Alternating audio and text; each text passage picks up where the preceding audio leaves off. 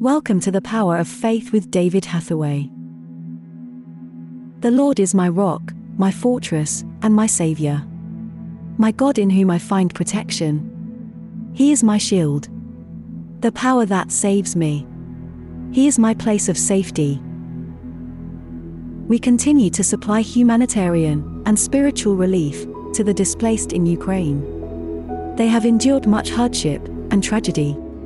But daily, our staff in Kiev continue to share the love of God with those who most desperately need it. To support our work in Ukraine, visit eurovision.org.uk/donation. Now, please join David as he ministers today's word.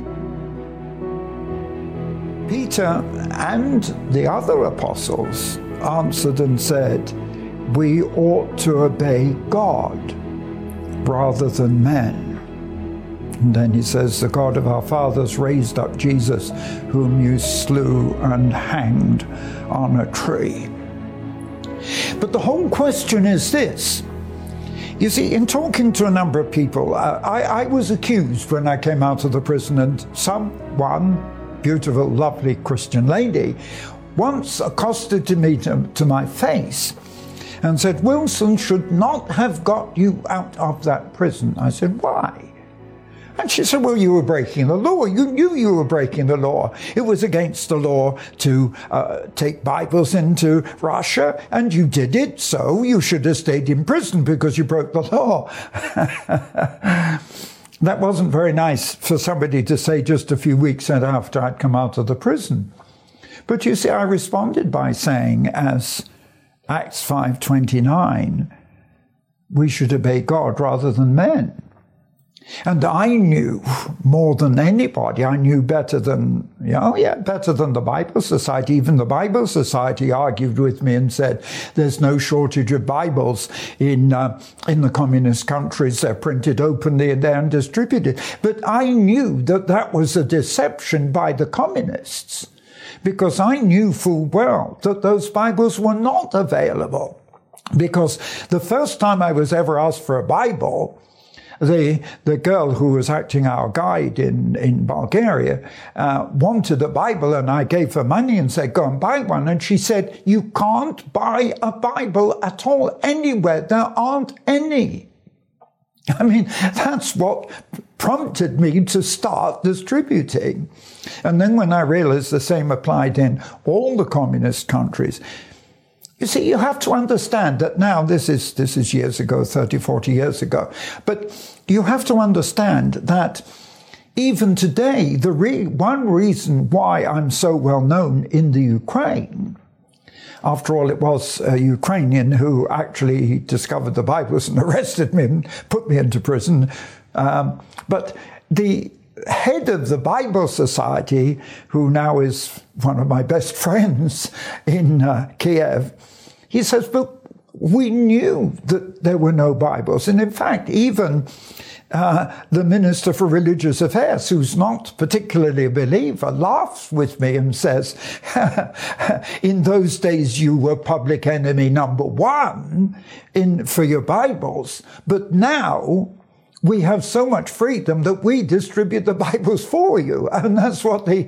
Bible Society say. And it's because I knew the truth when so few Christians in the West really knew the true situation. But why am I referring to this now?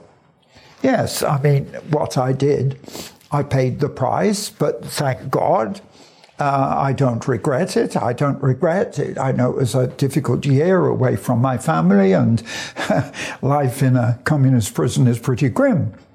But the fact is, when we look in today, I'm very concerned, because if we are true Bible-believing Christians, then we have to come to a place where we make a strong decision.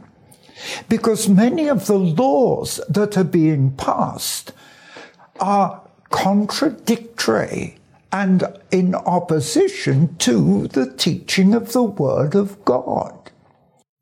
Do you know, we've got to get back to that business of seeing the power of God in action. And that's why I'm making a stand. And the reason I'm talking to you like this is because we're facing a situation, both with COVID and with a lot of other government regulation, where we have to sense, what is God saying?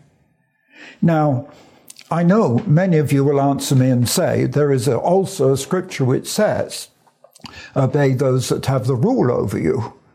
It's true, provided that it does not stop us declaring the power, the word of God, and preaching the truth of God. You see, in Acts chapter 5:29, what Peter and John were doing was doing what God had commanded. Now, Jesus said, go into all the world, preach the gospel. He said, preach the gospel, heal the sick, raise. Didn't he? Yes, he did. He said, when I'm gone, just immediately before his death and his resurrection. Well, he said it again after his resurrection. And he says, preach the gospel. He said, heal the sick, raise the dead, preach the gospel. Now, what Peter and John were doing was literally what God had commanded. And the whole controversy is this: who has the highest authority? The chief priests are trying to stop them, or the command of God. And there's going to come a time in the coming days and months when many of us who are real Bible-believing Christians are going to have to deal with this question: whose authority is the greatest? God's command or the command of men which stop us doing what God has said? Yes, I'm not telling you that we must disobey all laws. We have to obey laws and decency and not go speeding and not infringe the laws and so on. But when it comes to a clear clash between what God has told us to do and when the law is trying to stop us, I'm going to tell you, you obey the word of God. And I'm going to. And I've been in prison for it once. Oh yeah, that's why they put me in prison, because I did what God had said, not what man. Father, I just pray that you will give us the wisdom and strength, not only to know what you command, but to give us the courage in the face of all opposition to do it. In Jesus' name, amen.